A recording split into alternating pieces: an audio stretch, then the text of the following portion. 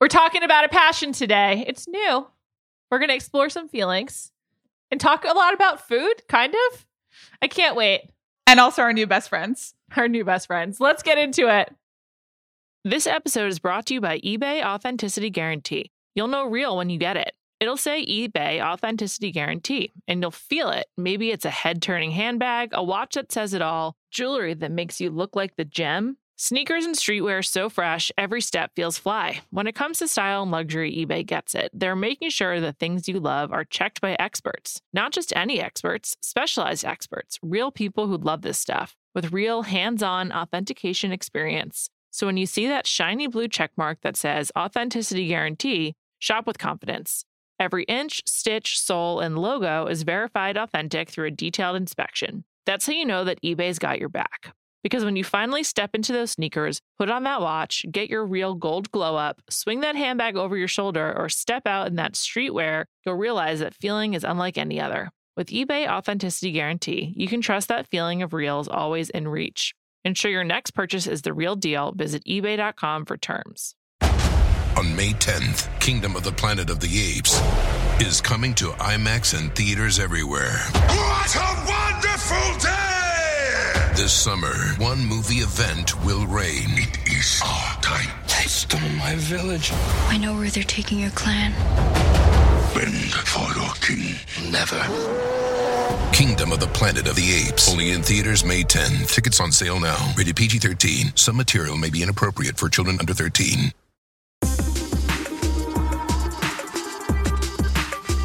Welcome to Jam Session. I'm Juliette Littman. I'm Amanda Dobbins. Today, we'll talk about the latest with Meghan and Harry. We will. Matt Damon also listed his house. We're a little late to that, or at least I am, but we need to discuss it. And we mostly wanted to talk about a new shared passion of ours, which is the Table Manners with Jessie Ware podcast. Which, let's just jump into it. I mean, Amanda, how much do you love Jessie Ware and her mom? I just want to say that Juliette told me about this 2 months ago. Maybe 3, honestly. And I slept on December. It was about 2 months ago. Okay, it was 2 months ago. And Juliette recommended a podcast called Table Manners with Jessie Ware to me. And she specifically recommended an episode featuring Mark Ronson, knowing my interests. And she said, I think you'll really like this. And I said, oh, thank you so much. And then I did nothing about it. And that's on me. You know what? That's what happens when you don't listen to trusted friends who know you and know what you'll like. Because I would, a week ago, maybe, Juliette? I was finally like, I need something new in my life. It's still in LA. It's like pretty strict lockdown here. And so I go on walks by myself. That's like my Amanda time. And I was like, I need something to jazz this up. And I started listening to Table Manners with Jessie Ware, which also features her mother, Lenny. And it's a podcast that the premise of the podcast, it's Jessie Ware, her mom, Lenny. They both love to cook. And by everything I've heard on the podcast, seem to be excellent cooks. Unfortunately, I personally have not yet been able to taste the food. My number one bucket list goal at this point. That would also entail like being famous enough to be on the podcast, which is not really a goal of mine, but whatever. So they cook a meal and they have a guest, usually a famous person, on, and they serve the meal and talk about the famous person and also food. And it's like a celebrity interview through the lens of food and cooking. And I am straight up obsessed. These are my new best friends. These are the only people I want to talk to. I know. They're really, really wonderful. There's a few reasons why this podcast works so well, which we actually haven't really talked about. We've just sort of talked about like the content of the show. Mm-hmm. So we'll do both. Are you a fan of Jessie Ware's music at all? I am, though I have spent more time listening to this podcast than her new album, which I feel a little bit guilty about. Mm-hmm. And I am like reaching the level of fandom where I'm like, oh, I need to support all her projects. I don't have children, but I'm like, should I buy some of her gender neutral, like one size fits all baby clothes line that she launched 2 years ago? Like probably, you know? Yeah, it's sort of funny. Like I didn't realize that basically Jessie Ware was in the lifestyle space. But she is. They also have a Table Manners cookbook, which I think I'm probably gonna have to buy. I don't know about you. Could you just like hold off on buying it? Okay, thanks so much. Sure. Just it might show up in your life in different ways, but I don't know. Who can say? It's just like there's a few great things about this podcast. Let's start with the guests, because I think that's sort of like, for both of us, has kind of been like the gateway drug, has been like, oh, I really like this interview. And then it kind of opens up this whole world. So did you start with Mark Ronson? I did. And just kind of a side note, this is probably the one podcast most affected by COVID. Like the Ringer podcasts, I think, have largely been unaffected, which I'm very proud of us and our colleagues. Yes. This show, primarily Juliet, though, because she had a lot to do with the logistics of all that, which was really hard. Anyway, this is a celebrating Juliet podcast, and also Jessie Ware. But so she, they go to her mom's house. Like, the podcast in its best form is done at either her or her mom's house. I think it's better when it's at her mom's. I don't really know why, but it just seems like when they're in Lenny's home, it really just like the symphony erupts. And I was listening to John Legend, who I really like in a totally unironic way. And John Legend is like at his computer sitting there with like some chicken dumplings that he and Chrissy Teigen made the night before. And Jessie and her mom Lenny are at their own computers. And when they do it over Zoom, it's like just significantly less fun. How do you feel about the clattering of food and dishes that comes on when they're actually eating? I love it. And part of it is that I am listening to it in lockdown and have not been like out to dinner with anyone. Well, literally with anyone. I haven't been out to dinner in like a year at this point, I would say. Have only eaten with my husband, who's lovely. And like every night now I sit down, I'm like, so here's what I learned from Jessie and Lenny today. And he's like, I don't care. Very nicely. But so it's a convivial energy, right? That adds to that. You do feel a little bit like you're there. And sometimes the conversation does stop for someone to be like, oh, I need to try this, or, oh, this is delicious. And it's like, it's a sense of place. I actually think the production choices are like subtly very smart. Yeah. I'm also someone who doesn't love overproduced anything. Yeah. I think if you listen to a Ringer podcast, you get that as well. We generally feel that way.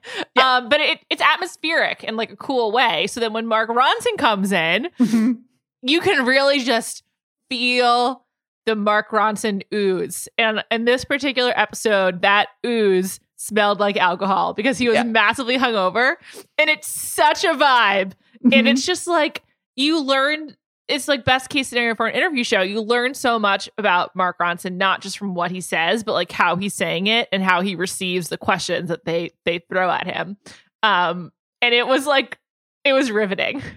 It is. And the Mark Ronson one in particular, he says himself on the podcast that he's hungover, and you can, hear it a bit. He has kind of a laid back energy and cadence to him generally, but I felt like he was speaking softly, kind of. He was like, I don't know, just sort of like demurring in a way that I don't think Mark Ronson actually does.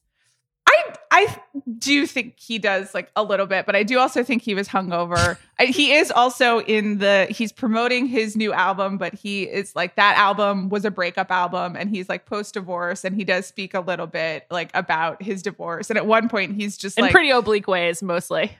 Yeah, but at one point he's talking about the beautiful Los Angeles home that was featured in Architectural Digest and that I enthused over. And that was then sold very quickly, went for a good price, I think. Far more money than I have.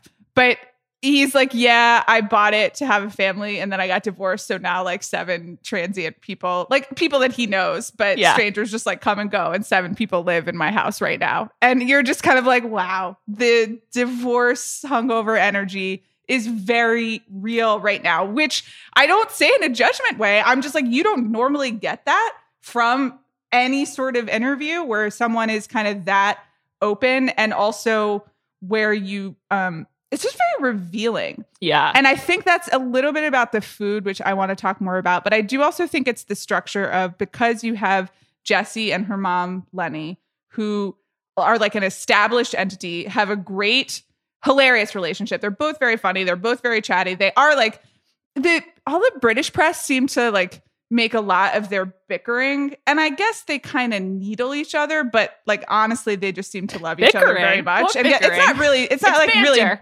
yeah, exactly, it's banter.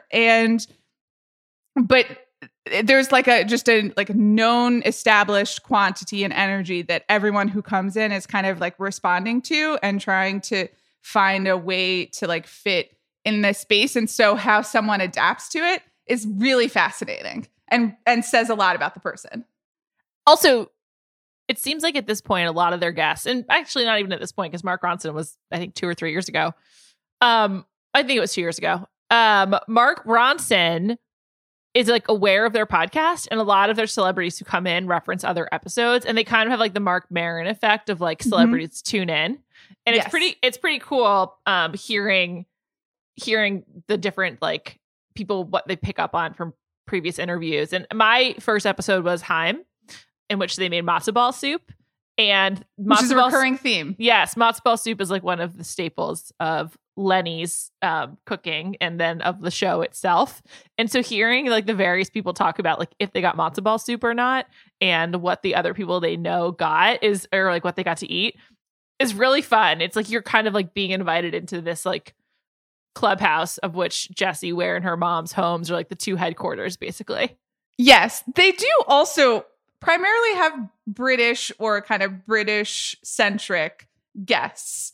And so, and it's interesting as I believe the podcast is in its like 11th season, though that's like, you know, podcast seasons are sort of arbitrary and they do like 8 to 10 episodes a season, it seems like.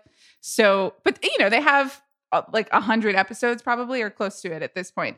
And as it grows, you know, Elizabeth Olsen was a recent episode that I think you and I would like to talk about at great length. Yeah. Obviously, the Haim sisters grew up in the U.S., but there also are a lot of like both celebrities that are definitely more famous in the U.K. than elsewhere, which is cool. And like, you know, they had like the mayor of London on the podcast, which is amazing. Really cool. Really cool. And then we'll come back to Yotam Ottolenghi, but he's kind of like the patron saint of the pod. He was on it as well. But like some of their other really big guests include like Kat Deely, Dawn French, Kylie Minogue, like James Bay. Like those people are all really famous in the UK and less so here, though, of course. Kylie Minogue, I think, is a disco icon everywhere. But she's really, really much more famous in the UK than she is here. And so it is sort of like a staple on like the kind of the PR chat tour of London versus the US, which is why some of the American guests are so fascinating, because it's like kind of like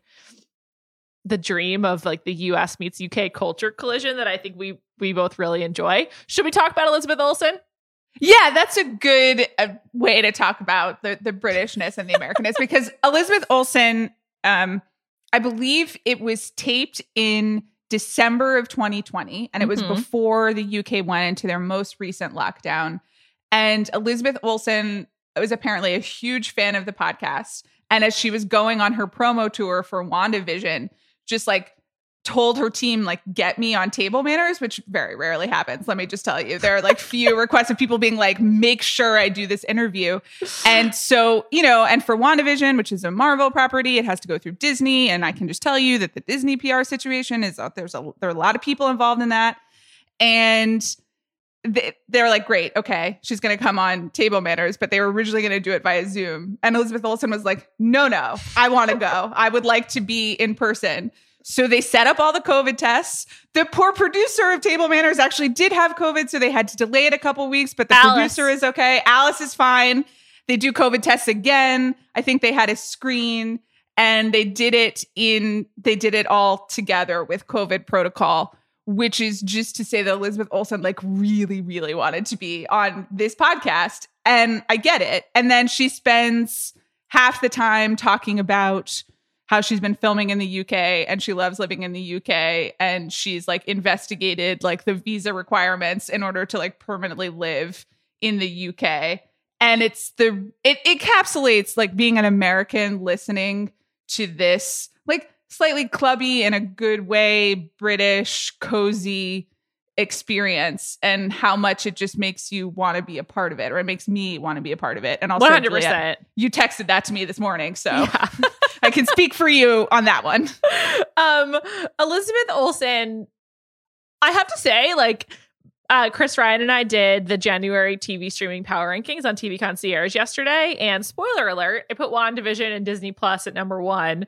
Elizabeth Olsen is like a revelation for me. And I will say a full hour of Elizabeth Olsen on Table Manners was an emotional roller coaster. Ultimately, I love Elizabeth Olsen is one of my takeaways. And I'm also like disappointed in myself for not knowing that she is like a wonderful actress. I'm so impressed by her. Amanda, did you know that already? You probably did. I did, though. I have to say, I did see Martha, Marcy, May, Marlene. I think those are the 4 names. Forgive me if they're not. Jessie Ware also had some issues with it on the podcast, so I feel okay. That was kind of her indie breakout role. I've seen her in the Avengers stuff. I always think she's very good in the Avengers stuff. I did not watch the Facebook Watch. Me neither, but now I want to. Produced. Apparently it's good. Yeah, it was one of those things where I just, like, as she says on the podcast, people couldn't really figure out to script it on Facebook, and the context didn't make sense. But I think I've seen 2 episodes of WandaVision. I think she's excellent in it. She's great. Yeah. I've watched all 4 so far. I'm not a Marvel person. I'm not anti-Marvel. I'm just not in it. It's just too much for me. But I was like, I'm going to watch WandaVision, and I love it. And I'm just like, this is a great show. Yeah. And she does kind of, to me at least, pop off the screen in the larger ensemble Avengers films, which I have seen for my job. And there is something that is really personable about her that I think you can also tell in this podcast. She has fantastic manners. She is engaged with Lenny and Jesse and both knows what's going on with them, but also you can just tell she has, like, high emotional intelligence and kind of that movie star thing of like charisma and kind of engaging everyone around you. And that translates really well to screen. So I'm very pro her. I was walking down the street listening. I was going to make a return at Nordstrom Rack, and she starts talking about her siblings. And there's not a lot of new Mary-Kate and Ashley info out there. That which we have is mostly from Page 6 about Mary-Kate Olsen's divorce from Olivier Sarkozy and how she had to move out of her apartment really quickly. So, and I, as a teen, was like, this is super weird. I don't know if we've discussed this before, but as a teen in high school, every year for 4 years, I led my group of friends in celebrating the birthday of Mary-Kate and Ashley. We made a cake. We would just celebrate. All right, okay. All right. Time out. Tremendous stuff. Okay. So where does the interest in Mary-Kate and Ashley Olsen start for you? I think when they got that, at the time it was called Fox Family, and then it was ABC Family. Now it's Freeform. When they got their show where it was the 2 of them, as teens, doing their California show. I can't even remember what it's called, but they had a Fox Family show. And then I remember leaving school and going straight to the movie theater to see the New York Minute or Manhattan Minute movie they were in. And I think at my high school, for some reason, the days of June were very joyous, and their birthday is June 13th. And we used to just celebrate the end of school and their birthday together. And I don't know why. Okay. I don't even know how it started, Amanda. So, I just don't. No. It's not judgment. I'm just trying to understand. So not Full House for you. Are you old enough for Full House? They're exactly my age. That's also part of it. Is that right. So you're they were babies for Full House, and I'm a year and a half. I'm 2 years older. So yeah. I watched it. I was I guess that makes me Stephanie's age in Full House. Great dance moves. That's what I, yeah. Okay, but and not the VHS, not PIZZA. No, I mean, I watched Passport to Paris and the Bahamas one. I can't remember any of the names, but I think the Weezer song being in the Mary-Kate and Ashley movie, Island in the Sun, I believe is what it's called. Really took them to a different level. For some reason, the collision of Weezer and Mary-Kate and Ashley really meant a lot in the year 2002 or whatever it was. That is the most early 2000s kid sentence that I've ever heard in my entire life. And I relate to it, even though I don't think I've actually seen that movie, but I'm with you in spirit. So let me ask you this. Is it an ironic celebration of Mary-Kate and Ashley Olsen's birthday? It was 100% ironic. However, one of my friends did buy me Mary-Kate and Ashley Barbies for their birthday. I don't know why. I honestly I'm gonna have to check with my high school friend. I have 2 left that this about how this all came together. But I also remember that when I was in 10th grade, I had a lunch crew, and we had 7th period lunch, and that was the worst lunch period to have. It was the latest in the day. It was what's the point? School's almost over. And for some reason, this really coalesced around our 7th period lunch crew. I don't know, Amanda. It just happened. It's good to have bits. I think it's also important to note that you were celebrating their birthday separate from the absolutely revolting in retrospect, countdown to Mary-Kate and Ashley Olsen turning course. 18. I don't know. Elizabeth Olsen like does bring it up on the podcast, just in terms of talking about being followed by paparazzi when you're like 7, which I think she was because she's younger and all of that. So this was kind of an early pop cultural bit from Juliette Lewin. 100%. And amazing. 100%. And like, I had like a lot of pop culture bits in high school. Like I used to like race home from school to read the live chat with Watch with Wanda, which then became Watch with Kristen Dos Santos, who's like one of the first like famous TV critics. And I remember like when I asked, and she would do a spoiler live chat, like with like really primitive technology in like 2001, 2002. And I remember racing home to be a part of it. And then when she'd actually answer my questions about like Felicity or Dawson's Creek, I was so excited. Like it was honestly a highlight. And like, yeah, I mean, like television was a huge, huge, huge part of my teenage years. And while we're like, doing it, can we talk about part of that? Can we talk about the fall TV guide they used to do? Yeah, 100%. Like I used to like make a TV guide for my friends and family, and like I like designed it very highly in like Excel and using colors, and it was like I made my own recommendations based on nothing. It's like I had like screeners as a teen, but like I just like loved television and celebrities. And like when I was in high school, my mom and I subscribed to Star, Us Weekly, and People, like all 3, and would like sit down and read them. So, Mary-Kate and Ashley were really famous in that time. They were. My bedroom door was completely covered in like cutouts from the magazines of like the Backstreet Boys, like Freddie Prinze Jr., Sarah Michelle Gellar, like just like all that stuff. The OC is like probably the pinnacle of my like TV life. And when I was in high school, I was just so fucking obsessed. Anyway, that's how I was obsessed with Mary-Kate and Ashley. I wasn't even obsessed with them, but yeah, it was like a bit. I was just like, we're celebrating their birthday. And so we did it, I think, for 3 or 4 years. I don't think we did it in 9th grade. But okay. Anyway, hearing Elizabeth Olsen talk about her sisters was like genuinely thrilling to me, because I was just like, this is amazing. This never happens. Like Mary-Kate and Ashley are genius celebrities. They're like really underappreciated in my mind. They don't have leaks. They live on their own terms now for the most part. And they're really, really rich, like very successful in the fashion world in ways I can never understand. Well, I can, because I would love to be able to afford the row. And let me tell you, I cannot. But anyway. Also, do you remember when Elizabeth and James came out? And I was like, and then Elizabeth Olsen became famous. I was like, yeah, we know about her. Elizabeth and James, duh. I don't know. I loved hearing the stories about like growing up with 2 famous sisters, because she basically like talks about her siblings. Really tough look for her oldest brother, James. She's like, my brother had like the worst go of it in the birth order. And she like basically makes him sound like every really nice and underemployed guy in LA, who she's just like, he's a writer. And they're like, oh, what does he write? And she's like, well, he's working on a few things. He's pursuing it is what she said, which I thought was really generous. But he's a tutor. And she's like, and he's really busy right now because of COVID. She was like trying her best to be really supportive of her brother. I feel like James Olsen and Austin Swift need to find each other if they haven't already. Right. As like great. Yeah. As like famous brothers. And then she starts talking about her sisters and how like they just really didn't like being famous, and how it got to a point where they're just like, we don't enjoy this. And I thought it was so interesting because like she did talk about them as sort of like a unit, and that's how we all know Mary-Kate and Ashley as a unit. And I think as they've gotten older, obviously, as happens with most siblings, they've like developed individual personalities. But it was just really interesting to hear their little sister talk about them as one. And I was just thought that was like brought a lot of truth. And then and so just like hearing her describe what it was like actually wanting to be an actor versus her sisters not being into it was really fascinating, because she was like, I needed to have it legitimized. And she talked about like needing to like connect with like kind of the Russian arts to feel good about being an actor, and like having to make it academic.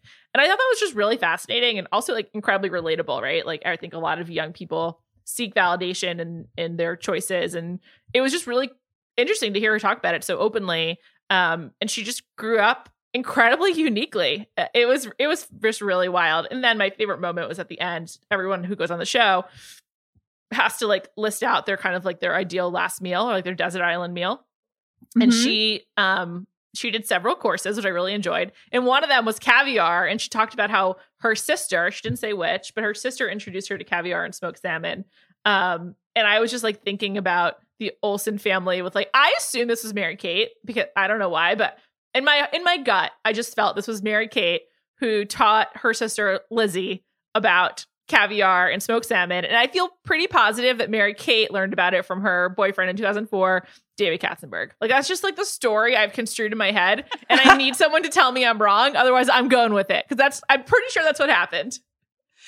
I love it. I also really enjoyed that anecdote. I think, Elizabeth Olsen is a kind of rare guest in that she does seem very in touch with like her thoughts and motivations and able to express them in a way that like, that's just either the result of good therapy, and also some people are just great communicators. And she does have that, in addition to the food being such a lens into how people live.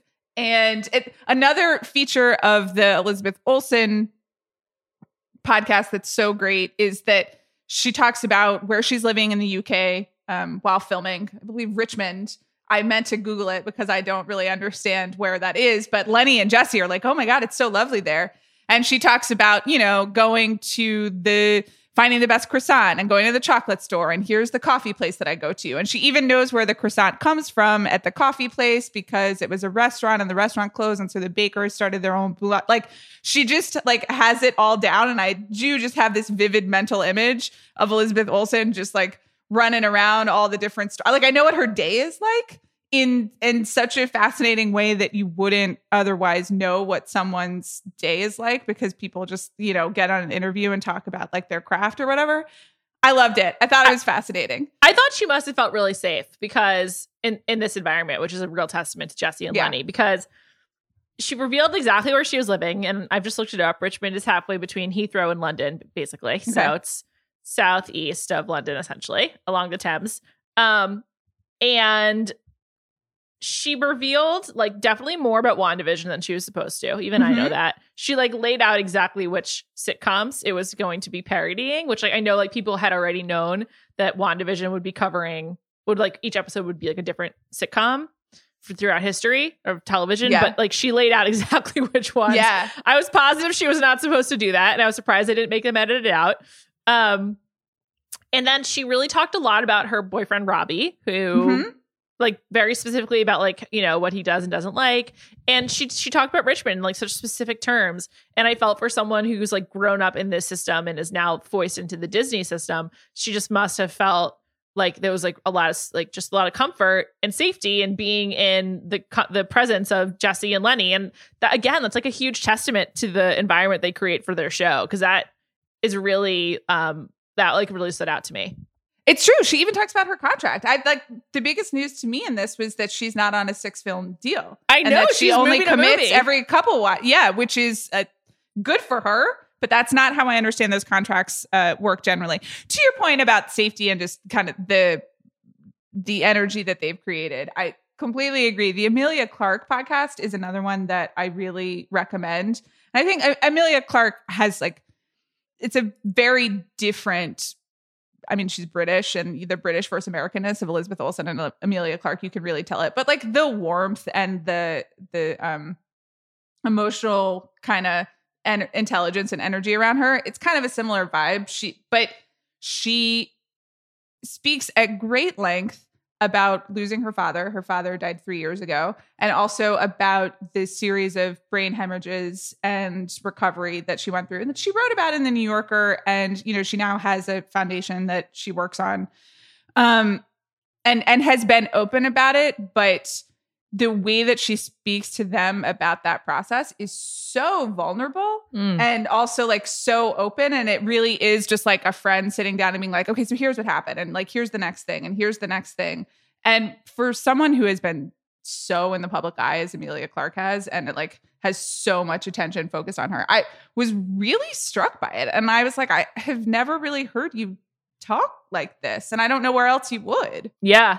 I think that's a good point. I was thinking like, what are the other interview shows from women that feel so directly, like without even trying, like directed at women, essentially? Like, I think that like there's just most of the really big interview podcasts are with men. I mean, obviously we work for Bill Simmons. He's got a huge one, but like Dax Shepard, Mark Maron. I mean, obviously there's Terry Gross, and she is, you know, an industry unto herself, but it's a really different kind of show. Like that is the kind of thing that is like the ultra serious, like IMDb game, essentially, like going through like work by work. This is so much more like the type of conversation you hope to have at a dinner party. And it's so cultured, like to your point a few minutes ago about like feeling this like London life coming alive. It's like so intense. I'm like, man, I miss London. I've only been to London a few times. I love it there and had a great time. But I like felt like a longing for like London, like civilization from listening to the show, from the way they talk about like the restaurants they love and the neighborhoods and like navigating around this sprawling city. It's like honestly emotional because I just like, I miss city life like that, obviously during the pandemic. But they just like have such an ease of like creating a really full, warm world. And it's it just feels so female in a way that doesn't really happen that often in this space. Yes, I would agree. It's really accomplished. I think it's really hard to interview people as well as they do, especially over Zoom. Gosh, and over food, and over food. But to make someone comfortable, to ask the questions that the listener at home is like, wait, but what? But to do it in a personable way, to to follow a train of thought, and also to kind of do like the digressions and the Lenny asking about whatever, which she does. And it's always like extremely funny. There was like an extended aside in the Florence Pugh episode about Lenny learning a lot about dildos. And I can't remember why now it was about dildos. And Florence Pugh was like really entertained. But, I also learned a lot about Florence Pugh's life in Los Angeles. And anyway, so it's really hard to do what they do. And to the point about the femaleness of it, I agree, and hadn't even really thought about that in that way, which is a good thing, because what it appeals to me is that it's like, logo's not pink, it's not branded, it's not this like fake corporate empowerment, like, hey ladies, which there are people who are doing female empowerment and like branded really productive ways, and I'm really grateful for them. But also sometimes I'm just like, I'm a human being and I would just like something smart, like from people that happen to also be women, and could we not belabor the point? But it is it's funny, all of the interviews that I have picked out, with the exception of Mark Ronson, that's not true. I also listened to Michael Sheen's interview. Oh, how was that? I was just very curious. It was nice. He is on it because he and Jesse are both UNICEF ambassadors, or UNICEF. And so they talked a lot about that work, but in like pretty specific detail. And much of it is about kind of the refugee situation in the UK right now. And it's not something that I know a lot about. And they speak about it as people who are like doing work. And here is what we know, and informing others, which I think if you're going to be a celebrity using your platform for these issues, that's what you do, is like know stuff and tell other people. So I was impressed with it. And then I wouldn't say he cooks. He was learning to cook. He's one of the people who's like learning to cook in quarantine. There has been a few of those, and he's working on it. But I like him. He lives in Wales. Didn't know that. Really? So yeah, that's where he's from. He's got a wild dating history. That's for another podcast. The other thing about this pod is it's incredibly Jewish, and another way that doesn't like kind of just, it's not like, hey, this is a Jewish podcast, but like, I listened to Haim and then Mark Ronson because I knew they'd like be two Jewish episodes, like the matzo ball soup, and they just talk about growing up Jewish. And I just like, it just stuck out to me in the moment in particular, because I have just been thinking about the Jewish people currently on reality TV here in the United States. And it's like such a grotesque depiction, like the women on the Real Housewives of Salt Lake, like there's one of them who is Jewish, one who was born Jewish and now identifies as Mormon, but it's just such like a over the top and grotesque depiction. And this is just like the emphasis on like family and family tradition with every guest, regardless of their religious denomination, is so like heartwarming and genuinely moving to me. And like, and the way that Jesse and Lenny are so curious about other people's family traditions and like what foods they grew up eating, and like what their relationship to food was as a kid and as like a family unit, is like so just like kind of like genuine.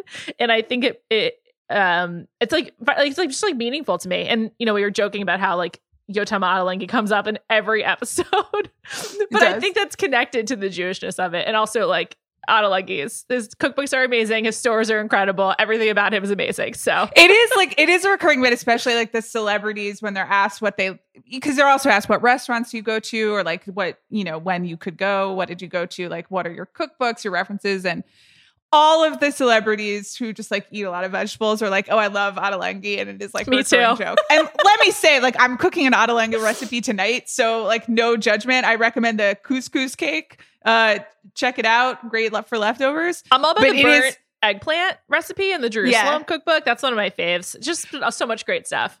But like it's a funny recurring theme. And that's how deep we are into this podcast that we're just like noticing the Easter eggs. I've never felt like this before. I don't really do fan culture. Amanda, and I'm just like, I know everything about this. I like them so much. I can't recommend it enough. I know. It's like a really, really great show. I kind of feel similarly. I'm just like, oh, this is like what people connect to. I'm just like, this is for us. This is great. Yeah, it's great. It's nice to find your thing, I'm just out there in the wilderness consuming everybody else's thing and being like, this is not for me. And then you found me the thing that is for me. Thank you. It really is great. I'm glad you enjoy it. I just want to note there's a Yotam Ottolenghi like 80-minute movie on Hulu about him assembling a team of cooking and pastry Avengers to make dessert centerpiece for an event at the Metropolitan Museum of Art that I really recommend. It's like incredibly soothing. It's called like Yotam Ottolenghi and the Cake of Versailles. Okay. That's on Hulu. Check it out. This episode is brought to you by eBay Authenticity Guarantee. You'll know real when you get it. It'll say eBay Authenticity Guarantee, and you'll feel it. Maybe it's a head-turning handbag, a watch that says it all, jewelry that makes you look like the gem. Sneakers and streetwear so fresh, every step feels fly. When it comes to style and luxury, eBay gets it. They're making sure the things you love are checked by experts. Not just any experts, specialized experts, real people who love this stuff, with real hands-on authentication experience. So when you see that shiny blue checkmark that says Authenticity Guarantee, shop with confidence. Every inch, stitch, sole, and logo is verified authentic through a detailed inspection. That's how you know that eBay's got your back. Because when you finally step into those sneakers, put on that watch, get your real gold glow up, swing that handbag over your shoulder, or step out in that streetwear, you'll realize that feeling is unlike any other. With eBay Authenticity Guarantee, you can trust that feeling of real is always in reach. Ensure your next purchase is the real deal. Visit ebay.com for terms. This episode is brought to you by Anytime Fitness. We're not all professional athletes, but we all have health goals. That's why Anytime Fitness gives you access to personalized plans and support from a coach. Plus, you can track your training, nutrition, and recovery progress with the Anytime Fitness app, just like the pros. With 24/7 access to more than 5,000 gyms worldwide, get more from your gym membership. Visit anytimefitness.com to try it for free today. Terms, conditions, restrictions all apply. See website for details. This episode is brought to you by Jiffy Lube. Cars can be a big investment, so it's important to take care of them. I once got a car that I started out with 25,000 miles on. I got it to over 200,000 miles because I took care of it. You know how you take care of a car? You take care of the maintenance, the oil, the brakes, all that stuff. And if you don't, you can have a car just completely fall apart. When your car needs maintenance, head to Jiffy Lube. They provide automotive excellence at speed. Get your oil change, brakes checked, tons of other multi-care services. It's all done by expertly trained technicians who actually care about taking care of you and your car. Jiffy Lube, car more. To find coupons and start an instant online estimate, visit jiffylube.com. Let's move on. Let's talk about Meghan and Harry being in the news again in the last 5 days. Basically, Harry settled a lawsuit with the Daily Mail. They had to apologize for downplaying his relationship and contact with the Royal Marines in the wake of them stepping back from royal life. I'm happy for Harry. He has made it very clear that his military service is one of the most meaningful and important experiences of his life, and that he really cares about the Marines. So I'm glad that he got that apology that I think he deserves. And then the other one is like a really bizarre, stupid item, which is that Archie's birth certificate for some reason has become public recently again, and Meghan and Harry's names have changed to like have their official titles on the birth certificate. And I don't know how this made it back into the news, or like who was checking. Like, this is a really bizarre one to me. I'm not clear on why, on the timing and whether it was just made public or whether it's one of these things where the tabloids just know that Harry and Meghan sell. Yeah. And so on a slow day, it happened on a Saturday, whether someone is just like, oh, this is like a news story that we could run and spin into something. And so they do it. I mean, that does happen a lot, and it's going to continue to happen. And I think like it's unfair. You know, we were talking before we recorded, another story that has been sort of annoyingly bubbling is like, will Meghan go back to the UK this summer or will she not? And all of the hateful tabloids are spinning it as like, you know, Meghan refuses to go back. And we don't want to speculate on anything, but we would just point out that Meghan did share that she suffered a miscarriage at the end of last year and is clearly trying to have a second child and is like deserves to do that in privacy and make decisions about traveling in her life without people spinning it into some like palace intrigue, literally situation.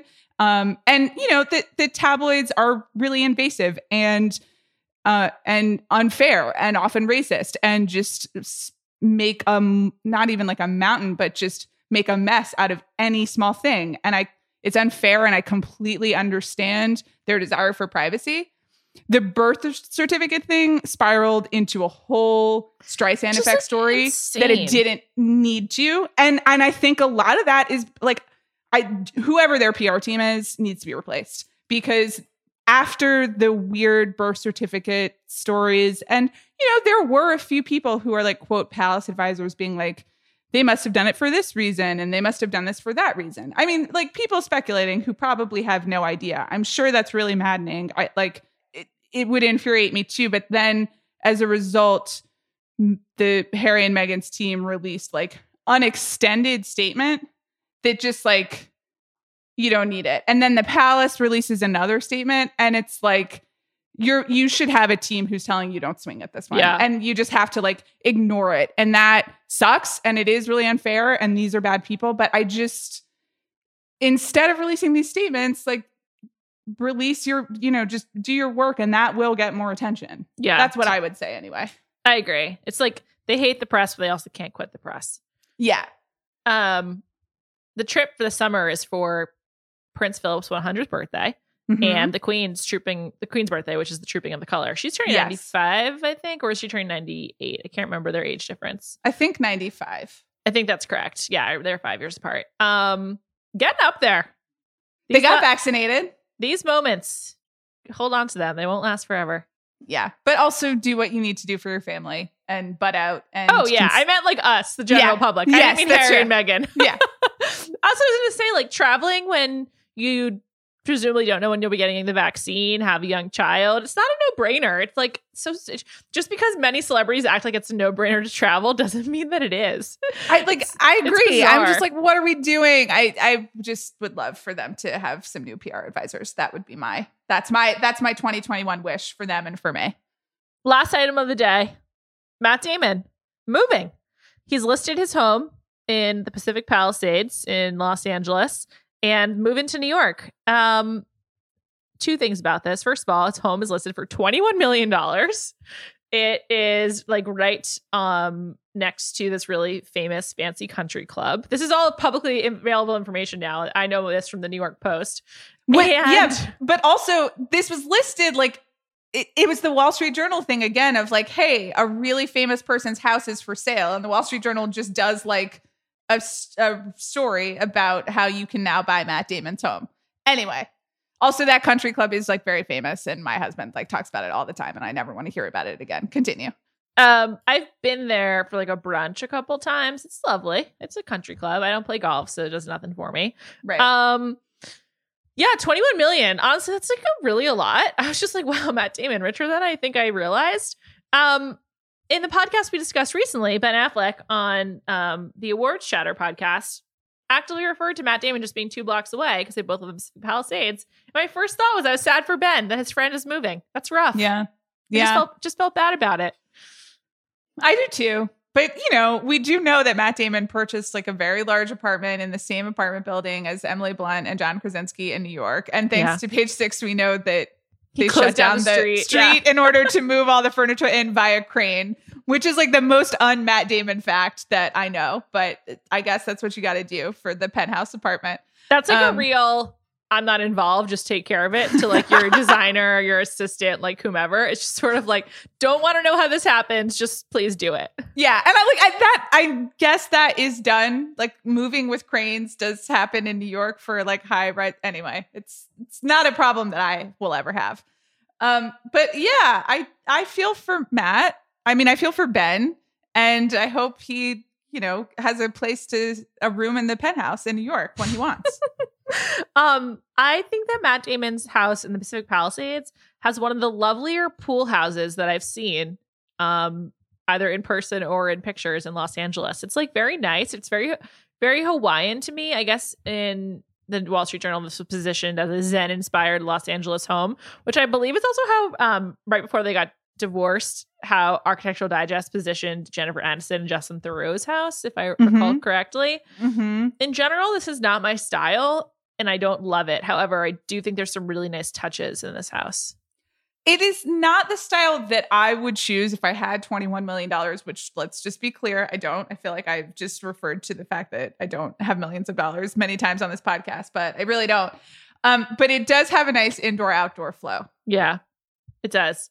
It's nice. I wish them the best. The New York Post made it clear that they are moving to New York because they love New York despite COVID. And I thought that was kind of funny. I don't know why. Just such a sign of the times. I'm definitely reaching the point personally where I'm just sort of like, I'm ready to move past COVID so we can like know how things are going to be remembered. Like obviously that's a very privileged way of thinking about it. I am, but I'm just sort of like, let's get on with it. Like, let's like get on to the phase of like memorializing and narrativizing this and like no longer living it. I'm just like bored. That's so interesting though, because so I have been doing Sundance Film Festival remotely, and there are like several COVID related projects. It won't surprise you. Some of them are like documentaries. Some of them are like feature films that incorporate COVID.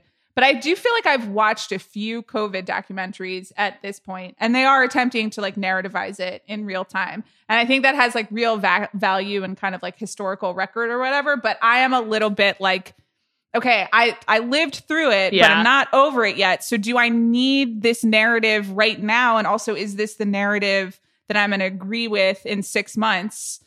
It's interesting. But I think maybe your point is that you can only narrativize it when it's like actually over, and you would like it to be over. Yeah. So I'm with you. I kind of agree with that. I'm like, I'm not like looking forward to reading novels about COVID or like, I was even thinking like, do I want like a COVID rom-com of like One Night Under COVID or something like that? I've just been, I'm sure that's coming. But I'm just sort of like, I'm ready to stop living this. We all are. Yeah, I am too. I just think it's like interesting. It's a great, this has been a great Juliet podcast, but like the way that you interpret that feeling is like, I would like to be able to narrativize it because that means it's over. Yeah, totally. There you go. That's a great note to end on. Amanda, thank you for your endless support, particularly on this episode, but just in life. Thank you for Jesse Ware. Thank you for Jesse and Lenny, my best friends. I have 3 friends now. You, Jesse, and Lenny. It's great. Great Jesse time and to Lenny, be me. We love you. We'll be back next week.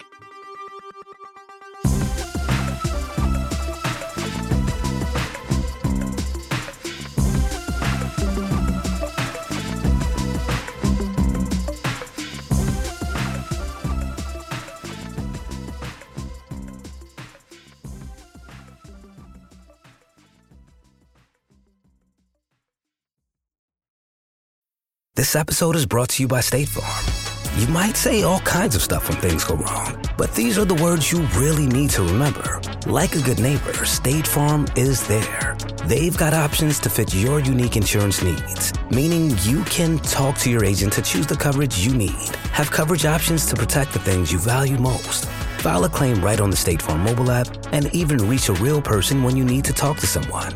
Like a good neighbor, State Farm is there.